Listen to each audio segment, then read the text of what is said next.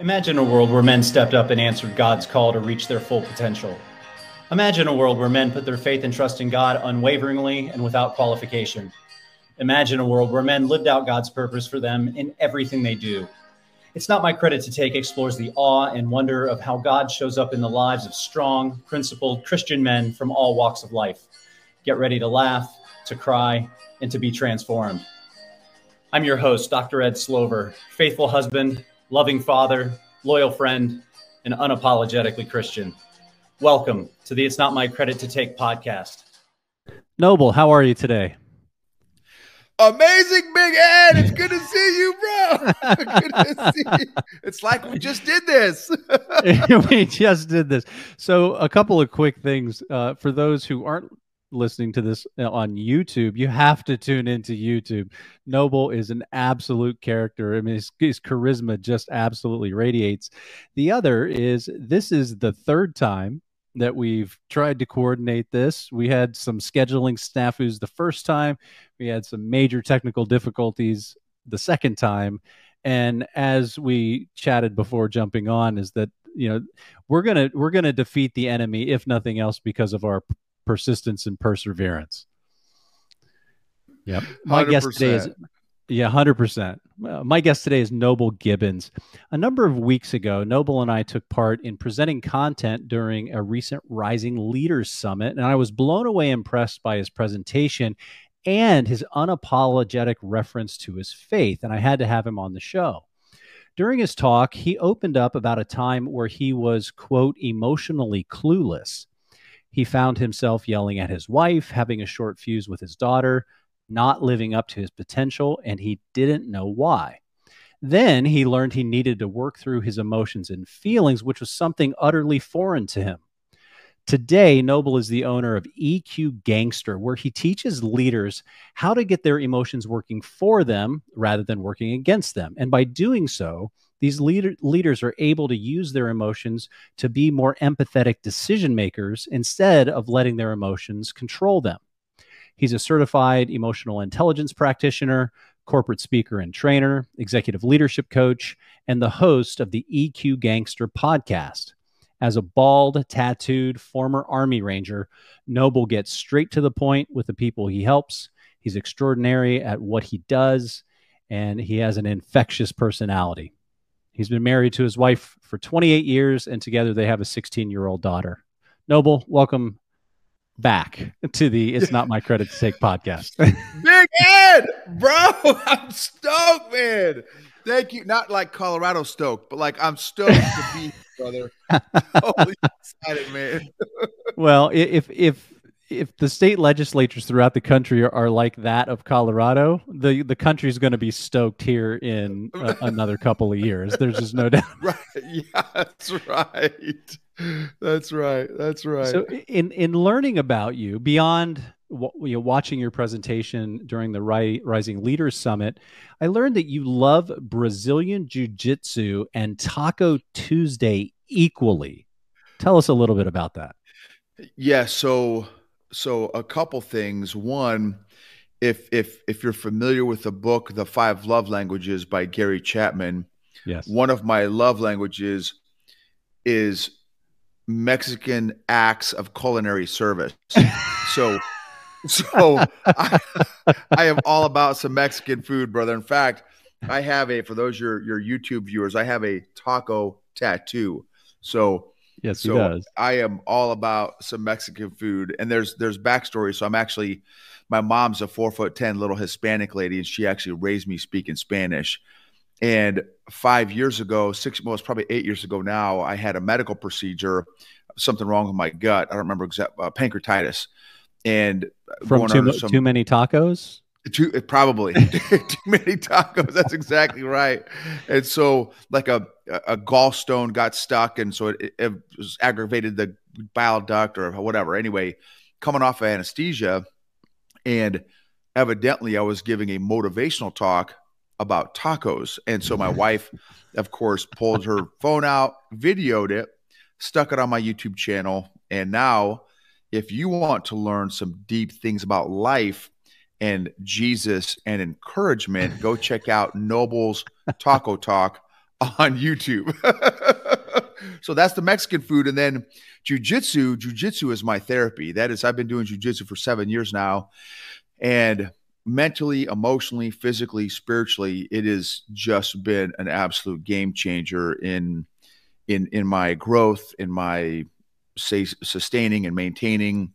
And God teaches me so many different lessons through jujitsu. My, combat cuddling, tactical hugging, struggle snuggles. We do it all, brother. Absolutely love it. That's outstanding. My family actually just tested for black belt in February in Shotokan karate. And every cliche about martial arts is true. Now, this was born out of my daughter at near the end of 7th grade feeling physically threatened by one of her former friends' friendship groups. And up until that point, she was lukewarm about martial arts. But I'm like, look, darling, you're not going to be a ninja. That's not the goal here. The goal is if you're ever in a scrape, get out of this. You can get out of the scrape. And what she learned and my other daughter learned is this quiet confidence.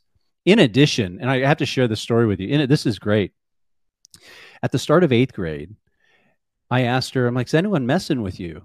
And she's like, no, everything's good. And about a week later, I asked her again, is everything okay? Is it no one's threatening you? She's like, no. And I looked at her. She was sitting in the front seat. I'm like, darling, is it possible that you let it be known that you're taking karate?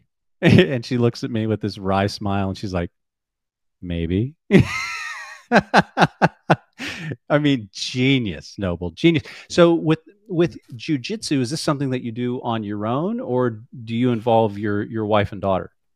Yeah, great question. So my daughter's been rolling for probably 3 years. And, Gotcha. She's an only child. And so she doesn't have any, big brothers or brothers to protect her and that kind of thing. And I told her, I said, look, Amor, I'm not going to, at some point God's going to call me upstairs, which may have happened as soon as tomorrow or next week. And I'm not going to be always around and available to protect you.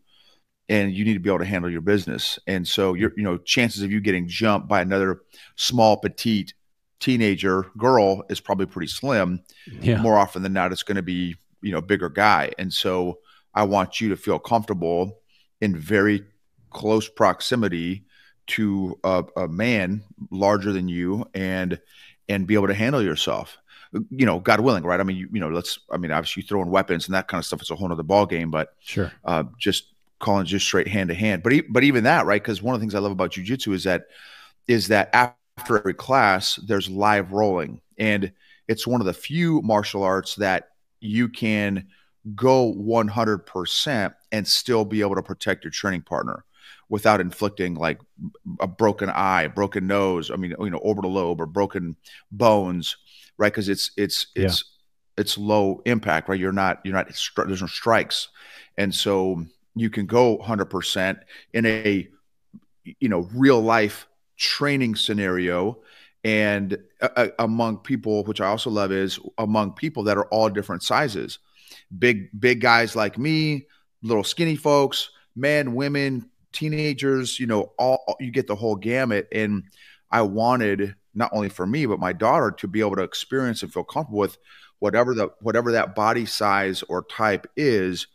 She will feel comfortable in that scenario. Number one, the physical proximity, because that's a whole nother level of discomfort. Just having somebody in your business, right, is one dynamic. Yeah. But then the second dynamic is, what is it like when your blood is pumping and you are in a physical altercation with somebody at 100%? What is that?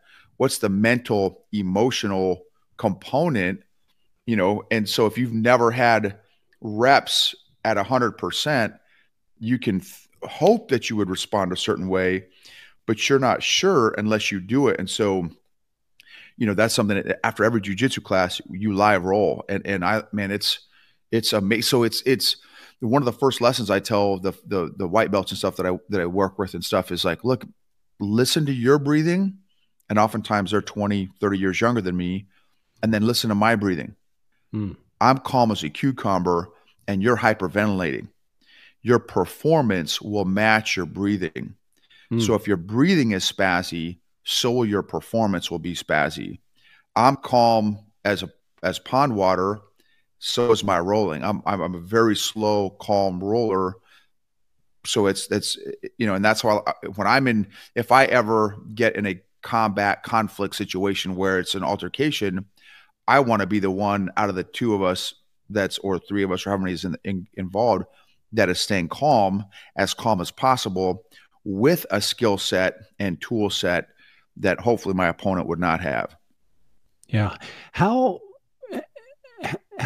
did you come about jiu-jitsu? Was that something that you that you were attracted to when you were an Army Ranger, or is this post your military career? And or has there been any crossover in those two different types of training? Yeah, great question. So I did Taekwondo when I was a little kid, from 5 years old to 12 years old. So for 7 years, got my black belt, as a kid. But anyway, so did Taekwondo.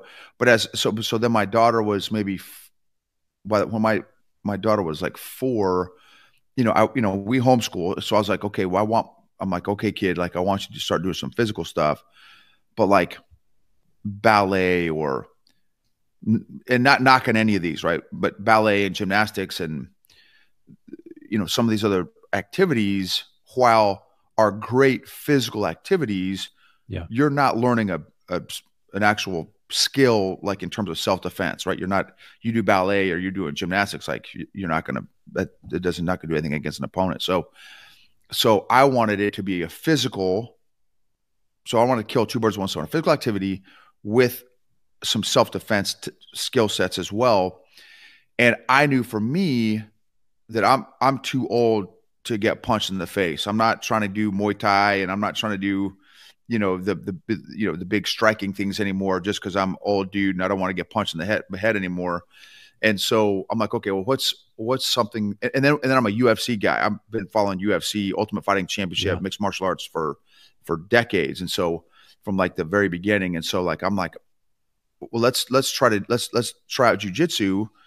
And initially it was just for my daughter, but then, 3 or 4 months into it, I'm like, man, I hate watching my kid roll without me being on the mats with her. So I'm like, let me turn this into my daughter's love language is quality time.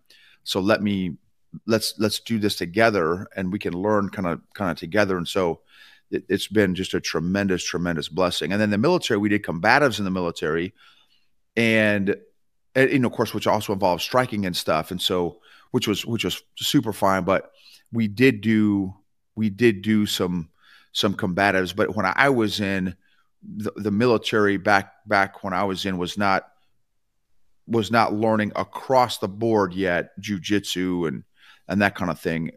It was still combatives, but just not as focused and dialed in as jiu-jitsu was. But anyway, so there's definitely some crossover for sure.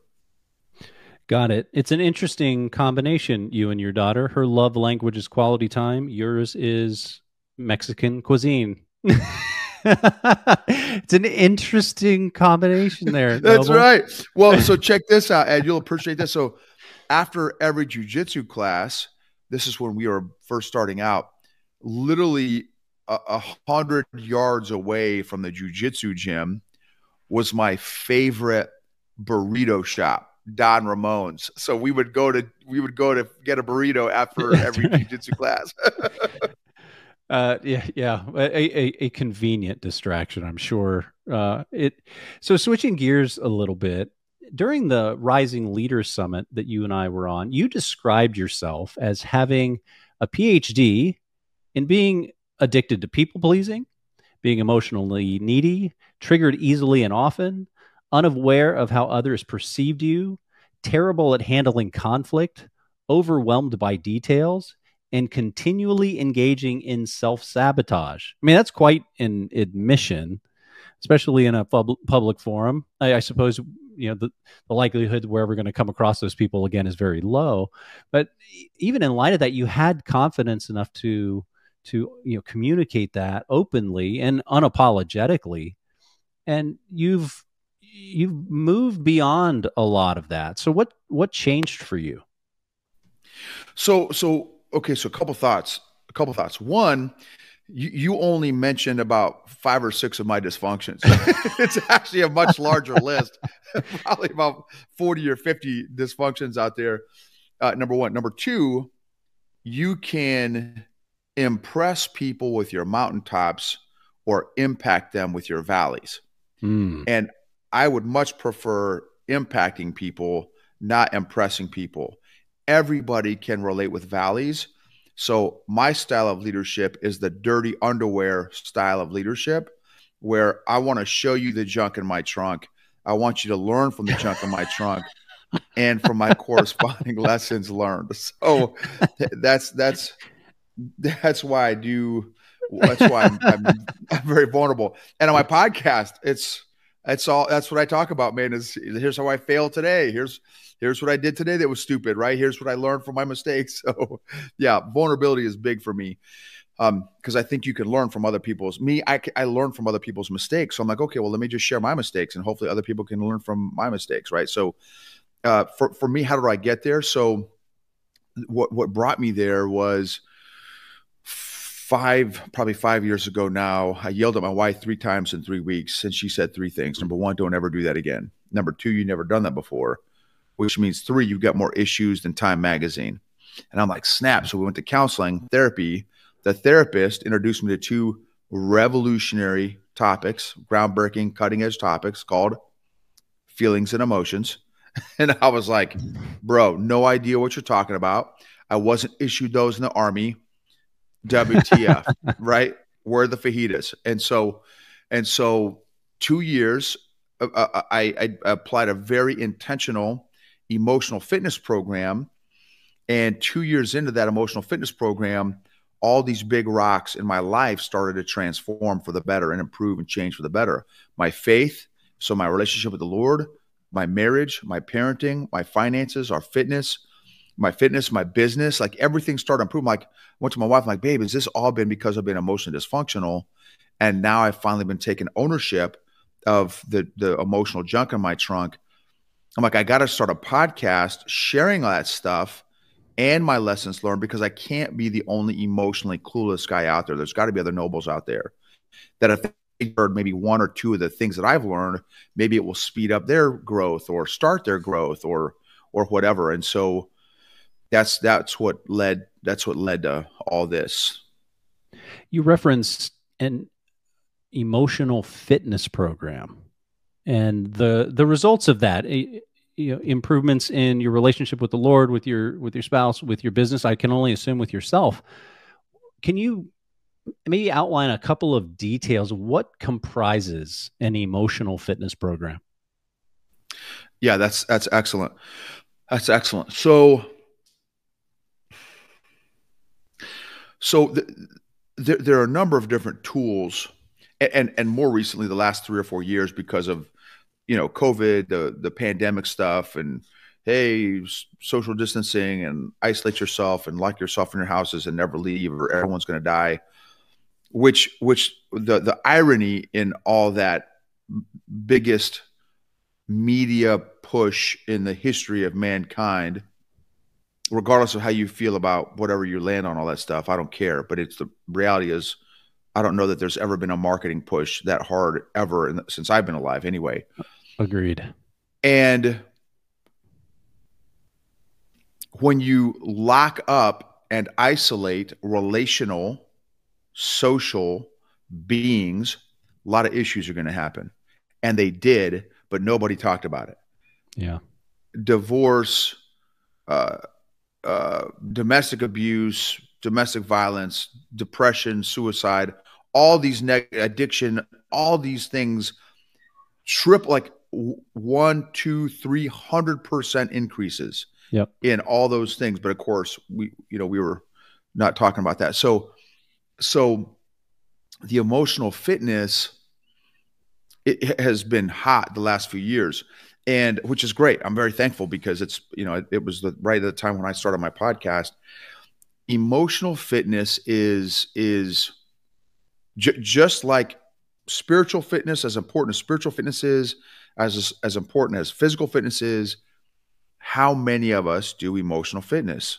Like, when would we ever say, oh, Ed, I went to church, 25 years ago, like me and God are tight. Like, Right. bro, like, Hebrews 10:24, like, do not give up the habit of meeting together and encourage each other daily, or whatever that was, like that verse. Right. So it's like, God designed us for relationships. Yes. So the same thing with, so then now physical fitness. Well, we also know that physical fitness is important. Like, hey, Ed, I worked out, 25 years ago. Like, I'm good. I'm in shape. Like, no, McFly, you can't just work out one. Like, it's got to be the same thing with our emotional fitness. But how many of us do it? All right. So what is it? So for me, it has been the intentional process of looking under my emotional hood every day with curiosity versus critique, condemnation, and judgment. Now, even that is a process, because I could never do that before 4 or 5 years ago.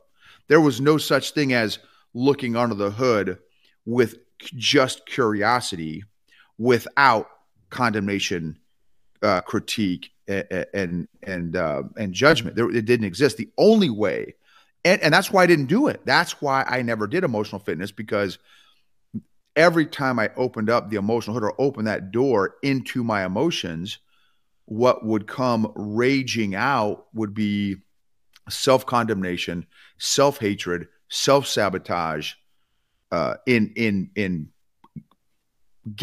tons, like, and so I was terrified. And that's why I never did any emotional work before. I was terrified to look under my emotional bed. Like, what monsters am I going to find under my emotional bed?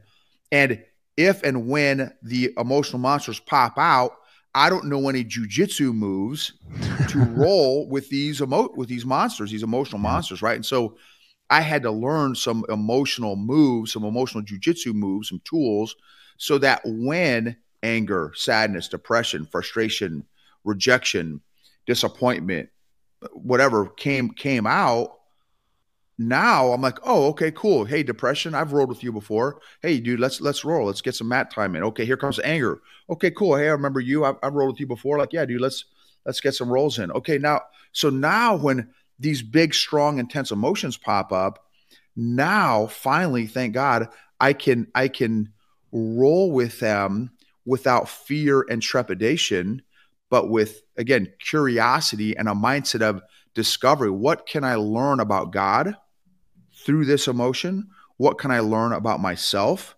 through this emotion? Yeah. And God, what lesson are you trying to teach me with this emotion, or with this package of emotions based on this scenario? What am I supposed to learn from this? So now it's like it's the process. Emotional fitness is the process of learning to read the emotional dashboard on my car, of Noble's life, of my life. I'm learning to read the fuel. Oh, what's the fuel gauge? Well, what's the E mean? And what's the F mean? And okay, full, that means empty. Okay, got it. And what's the oil thing? Or it says, oh man, that's if it goes up here, it's hot. It's full, it's empty. The engine thing is heat, it's hot or it's cold, right? So I'm just learning to read the different emotional gauges on my dashboard. That's the process of emotional fitness. And of course, there's actual tools, and I can talk about that later too if you want. But anyway, that's emotional fitness to me. So you've referenced your relationship with God a number of times so far in this conversation. I'm curious, because when you came to the realization that you had to address your feelings and emotions, it was as a result of having a short fuse with your daughter. It was as a result of you yelling at your wife 3 times in as many weeks. How much of that experience for you, as you were going through that, did you feel like that God was basically grabbing you by the collar to trying to get your attention, to say, hey, look, maybe you should start turning toward me a little bit more on this, and I'll help you, navigate through this? Is there any truth to that with your life? Yeah, that's a great question. So here's my disclaimer. My disclaimer is, I don't know that that today, I don't know that I have a complete, full understanding of the relationship between the spiritual and the emotional. I'm still learning this. I'm still trying to figure this out. But I will tell you a couple things, a couple thoughts about the little bit that I do understand, or that I think I understand about the relationship between emotions and the spiritual. There's a great book by Pete Scazzero, who wrote a book called Emotionally Healthy Spirituality. And the tagline of his book says, it's impossible to be spiritually mature while remaining emotionally immature. And that, like, my head exploded when I first read that. I'm like, what? Yeah. Like, because I had no, and I wish I could like explain how clueless I was at, like, when I'm telling you, I had no concept or understanding of emotions or at all. Like, so then to think like you said, like, hey, so what, for however you asked that question, like, how was God like connected or related to your emotion? Like, back in the days, I'd have been like, what are you talking about? Like, that's the dumbest question I've ever heard in my life. Like, there is no relationship between God and emotions. Like, what? Like, emotions are not relevant. They're not important, right? Like, that's how I would have answered before. Like, what are you talking? There, I had no concept. And so, and here's what's fascinating is now understanding a little bit about emotions now after 4 years of doing it every day, and working through some stuff is, number one, I believe God created us, right? Number one. Number two, which means I also believe that God created emotions. Yep. And so three, when in my lifetime, and when in probably 99% of Christians' lifetimes, have we ever been taught about emotions? Which I'm going to argue is a fairly important thing that affects our relationship, not just with God, but also our fellow brothers and sisters in Christ. But yet, dude, I've been at church for almost 5 decades now, and there has been a 4-week church service out of however many, so call it 50 years for easy math, 50 years. So how many weeks is 50 years? That's a truckload of weeks. And I've been to church 99% of those weeks over the course of 50 years. And I've had 4 weeks out of 50 years that a pastor ever talked about emotions. Wow. Ever. Right. And so then in what other setting am I going to get training on emotions?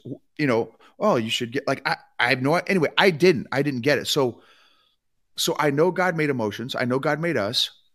So in fact, I had a coaching client this morning, actually. And I said, look, so there's some Christians who can like, and this is how I grew up, can learn God's word and memorize Bible verses. And okay, if you have an issue or challenge with food, then memorize some Bible verses about what God says about, the body being the temple. And if you have some issues with anger, then memorize some Bible verses about anger. And right. So that was how I learned it as a kid. Now I'm almost 50. So like, God's word was the answer to everything. If your toe hurt, well, it's because you're not memorizing enough of God's word, right? If you ate too much and you're fat, like, oh, you just haven't prayed and fasted enough. And if you and so everything was like God's word. And so, I know a couple of Christians that they went cold turkey on drugs and sex and rock and roll because they got saved and boom, they had no more issues in their life.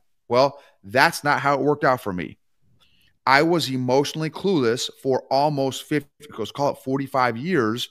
And dude, I have memorized a truckload of God's word, like a lot of the New Testament. I have memorized, can quote Bible and verse and reference, and I have been emotionally clueless for 4 decades. So for me, just memorizing God's word and pursuing God's word and the fasting and praying and all the church answers wasn't enough for Noble. Now, again, I'm just one anecdote, so I'm not saying, but for me, I needed I needed to explore, let God into the emotional part of my life. And I had some actual work to do emotionally in order for me to deepen and develop my relationship with the Lord. It's almost like this. If you're fat, well, you don't need to work out. You just need to memorize more Bible verses. Like, no, like you can't, like, eating a gallon of Ben and Jerry's every day and memorizing God's word, you actually have to change some behaviors somewhere in there, right? So actual, like, going to church more and memorizing and praying and fasting is not going to help you lose 50 pounds, right? So like, so it's a similar concept. And again, I haven't got it totally dialed in yet, but there's some actual emotional work that I had to do in order to even deepen my relationship with the Lord. So anyway, I don't know if I totally answered your question, but that's kind of, I had to do some emotional work. Yeah. In order to deepen my relationship with the Lord, I guess is where what I would say. And what I took away from that is that these aren't mutually exclusive things, right? So you're striving for a deeper spiritual connection with God can serve as the impetus to start healing emotionally, and starting, emotional healing can strengthen the relationship with the Lord. So there's this interplay. I mean, we're whole integrated beings, right? We have to account for spiritual, psychological, emotional, and spiritual health. And as you were talking, I was thinking about the Franciscan friar Richard Rohr. And in his book, Falling Upward, he talks about the two halves of our lives, where the first half is filled with a whole bunch of learning how the world works. We move from little kids that seek validation from adults to social validation. If for no other reason, we have to cooperate with these people in the world. And then we reach a point in midlife where we look back at the first half of our life and realize that it's largely ego-based. Money, status, material acquisition. And there's nothing inherently wrong with that. It's an important part of it. But we realize that it's largely unfulfilling. And in order to transition to the second half of life successfully, we need to address certain things about the first half of our life, not the least of which is the lingering and residual pain that we brought into the present moment. With all of that said, how are you able to go back to the previous version or versions of yourself, look at that version of you with compassion rather than critique, condemnation, or judgment, and basically give that version of you a hug and said, thank you.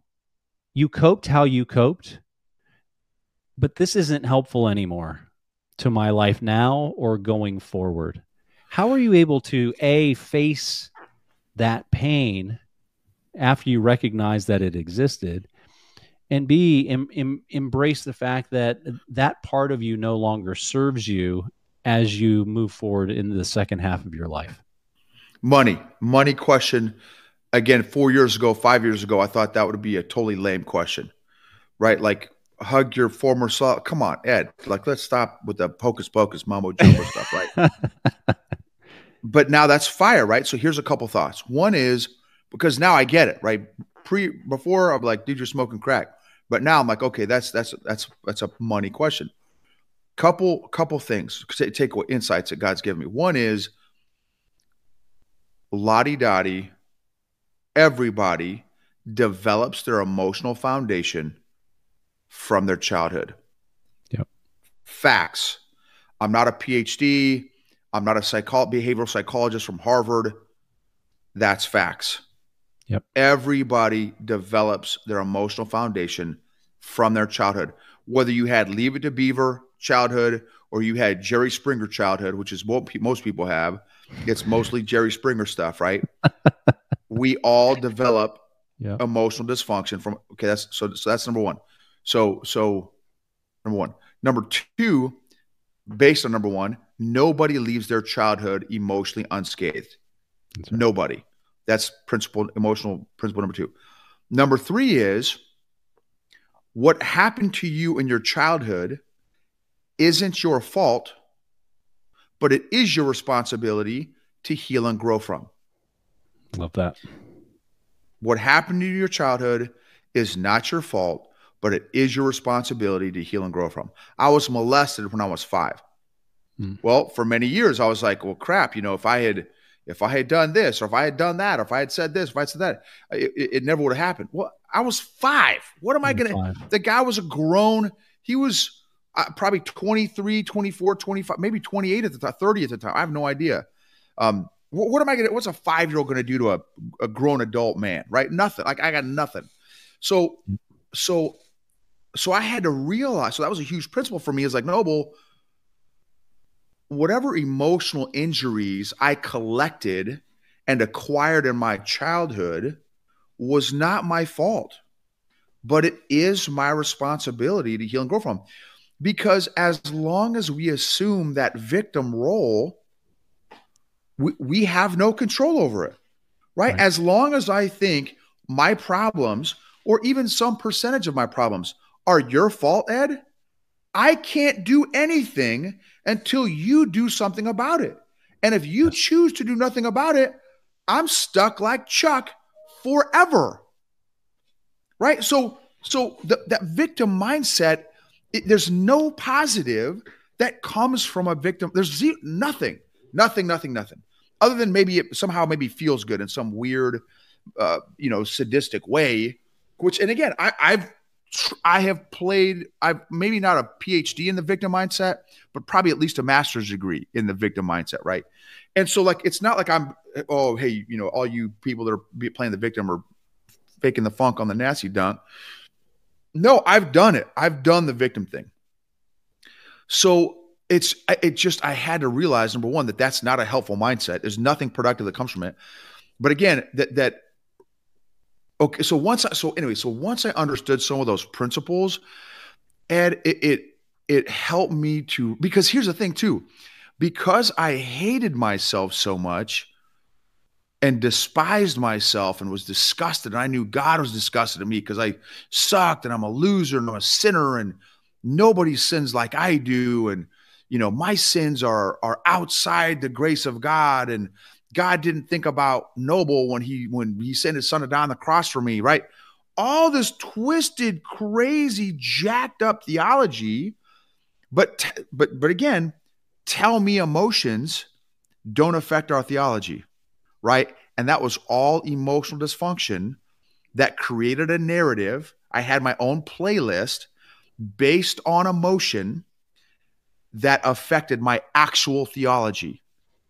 And it was terrible. And so finally I was talking to a couple. They were kind of a therapist kind of couple, and the wife's like, so Noble, so do you honestly think, dude, that are you actually telling me that the creator of the universe, in this case Jesus, the Son of God, that the creator of the universe, his death and sacrifice and resurrection was not good enough for you? Is that what I'm hearing you say, bro? Like that. So like, of all the billions of people that have ever lived, like, you're telling me your sin, like the creator of the universe, when he died and resurrected, that somehow, and I was like, oh crap, like, it totally exposed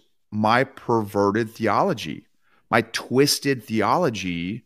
I was like, crap, like, well, that can't be right. That's not right. Like, because he's the creator. So then it just, like, oh crap. So I'm basing all of this performance-based relationship with the Lord based on bad theology. Yeah. Right. Because I'm like, well, I know God's not happy with me because I'm this bad, evil sinner. And, like, all because of my emotional dysfunction. So when I understood some of those principles, because, like, here's another thing too, Big Ed, this is money, bro. I could not fully accept and embrace and assimilate and receive God's promises for me because of my emotional dysfunction. You tell me, Big Ed, you tell me, bro, how many Christians, how many of us are actually living to our full potential? And tell me that our emotional dysfunction is not one of the major culprits.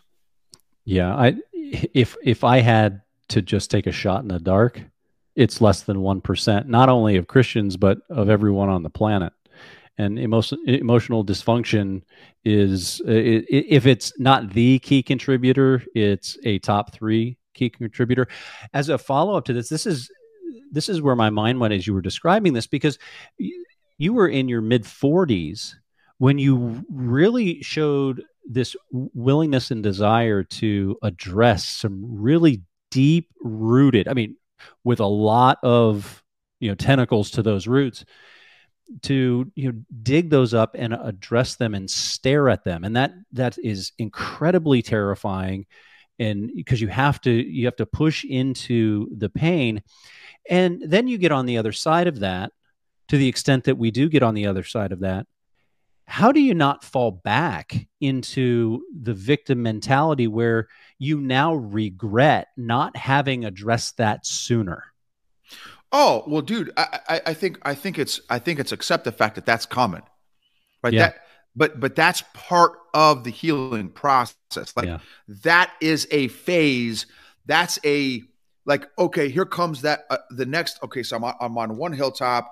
Oh, snap. Okay, I'm going to climb up another hilltop. That other hilltop of, man, at some point, man, maybe one of these days I'll be able to break this down, but that is absolutely one of the, of the 50 intense emotions I had when I discovered, like, oh crap, I've thought this entire time the sky is blue, but it's actually green, right? Like that level of foundation rocker, like spiritual foundational rocker.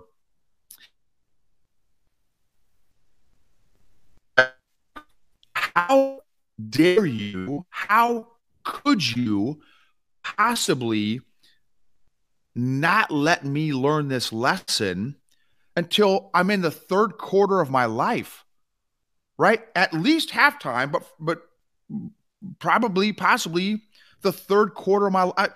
Why on earth would you let me learn this now and not when I'm 10, 15, 20, anything before 40 or 50, right? That was one of the phases. I was mad at God. Like, dude, how much more effective could I have been in your kingdom if I had learned this stuff 4 decades ago, 3 decades ago, 2 decades ago, right? And again, that was part of my victim mindset, right? Like, okay, well, I can't take responsibility. This is your fault, God, right? This is your, so that was definitely one of the phases that I had to go through and work through. But wait, before you say anything else, but check this out though, bro. Check this out. Here's what I want to say about that. And God's okay with it. Yeah. God's okay with all my doubt. Like, dude, Numbers 13 and 14 are 2 of my favorite chapters in the entire Bible, bro. 2 of my favorite chapters. And it's the, where God tells Big Mo, Ranger Moses, hey, go get the 12, the 12 generals from the 12 tribes. You know what I'm saying? Go do a leader's recon of the land of milk and honey, bro. You know what I'm saying? And then they go, boom, they go do the leaders recon, the 12 generals, they come back and 10 of the generals bust out CNN, right? MSNBC, mainstream media. Oh my gosh, yes, there's big, there's great, it's lush, the most beautiful property ever. But I mean, they're giants and they're massive and we're going to get smoked and they're going to smoke us like cheap cigars and we're screwed. And then so then Ranger, Caleb steps up, 80 years old, by the way, says, bro, we're going to tear these guys up, man. God already said he promised us the property anyway. And so in chapter 14, somewhere in the early, like maybe verse 4, 5, 6, 7, 8, 9, somewhere in those first handful of verses, God said he does the Men in Black. He busts out his giant pen. You know what I'm saying? The old Men in Black. The whole nation freezes, right? And then he goes to big Moses and says, Moses, how long do I have to deal with these knuckleheads? He's like, I just pulled all your boneheads out of Egypt. I just rocked 10 super dope miracles with these knuckleheads. And 5 minutes later, they're already trying to pull a Nolan Ryan and stone you. How long do I have to deal with these guys, right? And I'm like, yeah, you tell them, God, like, you should smoke them all, right? These knucklehead Israelites, right? And then God's like, well, Noble, the Israelites are actually like, dude, that's how many miracles do I have to do for you, Noble? Right? Like, then he pokes me in the eyeballs like, McFly, you're just as boneheaded as these Israelites are. Like, how many, you know what I'm saying? And so it's like, God is not afraid of our big failures. He's not afraid of our big emotions. He's not afraid of us doubting. Like, he made us. He knows the degree of our depravity. He knows, like, in fact, one of my favorite memes, I've seen a meme recently. It's like, when God created you, it's better than the actual meme is better than this, but I don't remember it. So it's something like, when God created you for your purpose, he already factored in your stupidity. Love that. Which is true.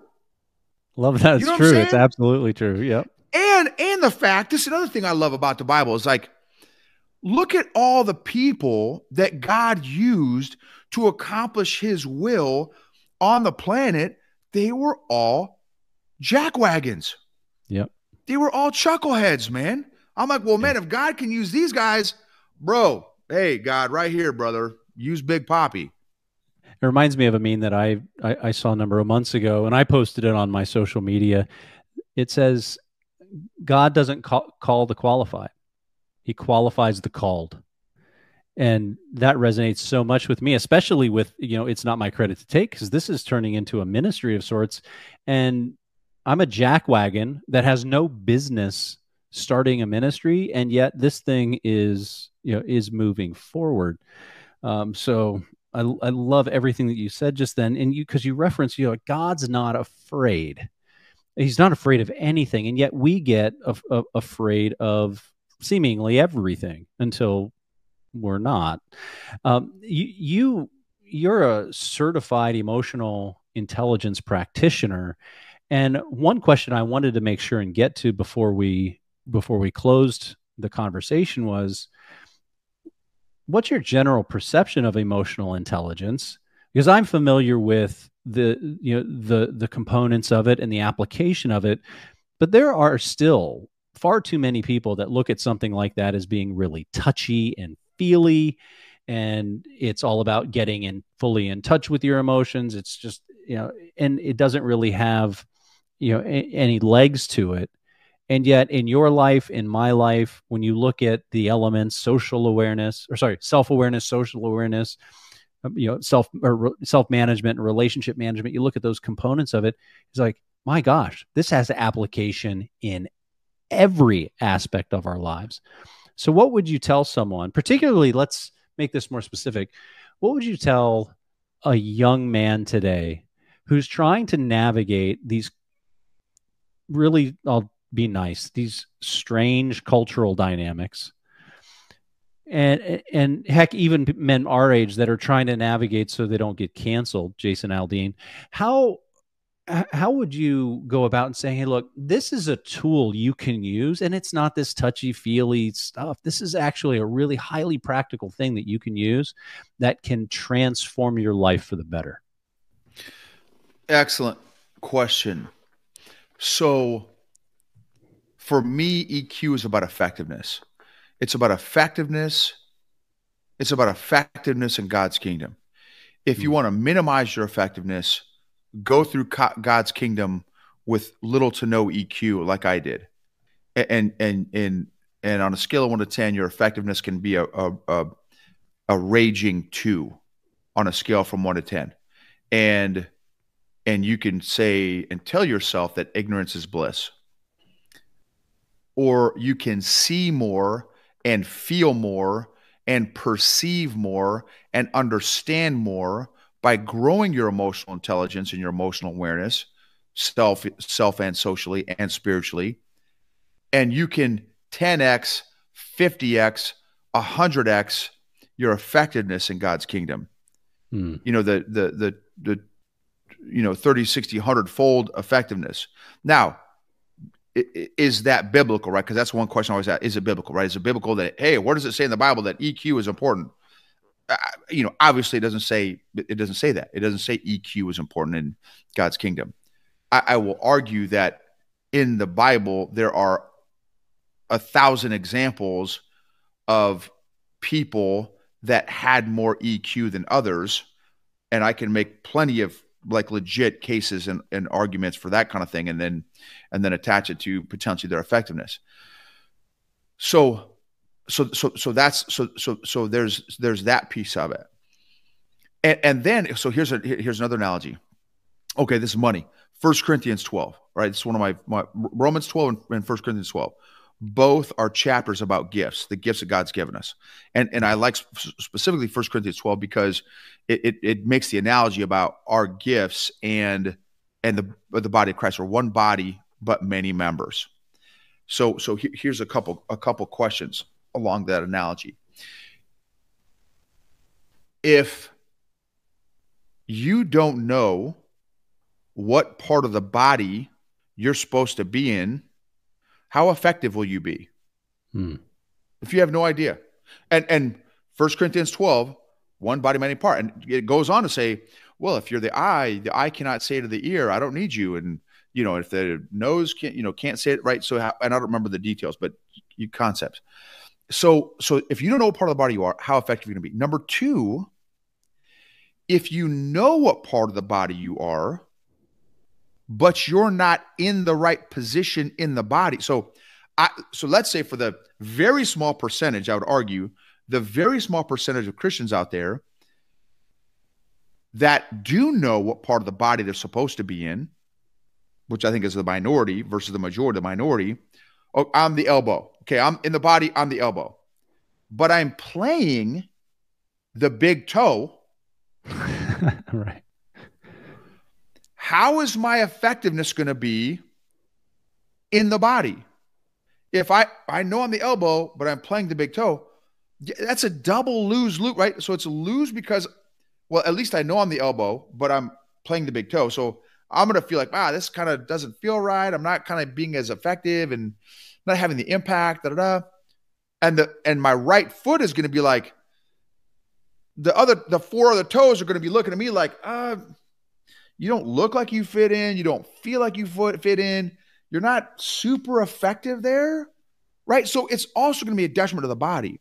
Yeah. But when the elbow is playing the role that I'm supposed to be playing in the position that I'm supposed to be playing in, how can that benefit me, right? What's that going to do for me? And what's it going to do for the body, right? So that's where EQ comes in, man. It's like it increases our awareness of and our effectiveness of where and when and how and who, right, we can be and should be in the body. And then, dude, so then this one too. So this one, second. So I've got 2 Timothy chapter 1 verses 6 and 7 on my knuckles, right? And then verse 6, 2 Timothy 1:6 is this image on my left hand, which is a gift, a present that you'd find under your Christmas tree, and it's on fire.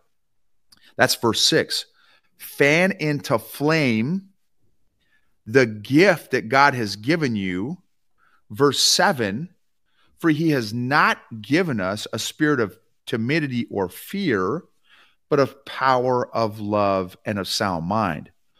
2 Timothy chapter 1, verses 6 and 7. So the last part of this answer would be, and this is why I have this tattoo, as a reminder, as a memorial stone for me from God, Noble, my gifts are not for you. My gifts that I have given you are not for you.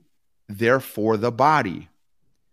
And it has only been through me getting emotionally healing and emotionally growing and emotional intelligence that has enabled me to become, from Matthew 25:14-30, the parable of talents. He's got the 3 employees, the 5-talent guy, 2-talent guy, and the 1-talent guy. Yep. I feel like my whole life, God has given me 5 talents, but I've behaved like the 1-talent guy because of my fear and timidity, my fear of man, my insecurities, my imposter syndrome, my emotional neediness, my emotional codependency, all my emotional dysfunction. So now it's like, no, I'm going to finally be the 5-talent guy that's behaving like the 5-talent guy. And because I've got that more, again, the emotionally healthier and stuff, I don't have the same degree of my people pleasing addiction that I used to. I still have some, because I've noticed it pop up here and there. But now, listen, God will never cancel me. That's right. Let man cancel me. I don't care.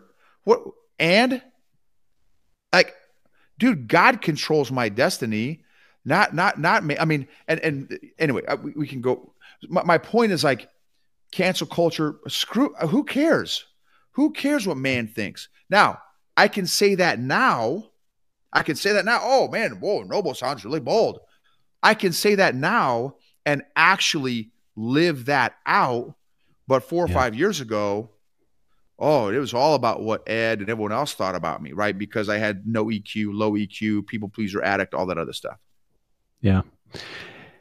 As we get ready to wrap, it's interesting you went down that road, because once we have recognition of something, we have the next decision to make. And that decision is, do we take personal responsibility to do everything that you just articulated, or do we continue down the road of victim mentality? And to me, the choice is obvious. One is helpful and potentially transformative, while the other just keeps us in a negative spiral. So I appreciate you sharing all those thoughts. How can anyone listening learn more about you and your work? EQGangster.com is the website. EQ Gangster is the podcast and the YouTube. On social media, it's primarily my name, Noble Gibbons, NobleGibbens, on LinkedIn, on Instagram, and on Facebook. Wonderful. EQGangster.com. I love that. Noble, before we wrap, would you mind closing us out in prayer? Absolutely, brother. Let's do it. Heavenly Father, thank you so much for this opportunity, God, to fellowship and to get sharpened. Proverbs 27:17. Thanks for Big Ed, Lord. And I just pray that I pray a hedge of protection around him, around his family, and around the calling that you've blessed him with, Lord. The ministry, Lord, I pray that you bless all the work of his hands, Lord. And I pray that you would continue to keep us teachable and coachable and malleable before you, Lord. Soften our hearts where we've had emotional injuries or trauma or whatever, God. I just pray, Lord, that we would give you access to our hearts mentally, emotionally, physically, spiritually, and that you would do your work and help us to do our part of that as well.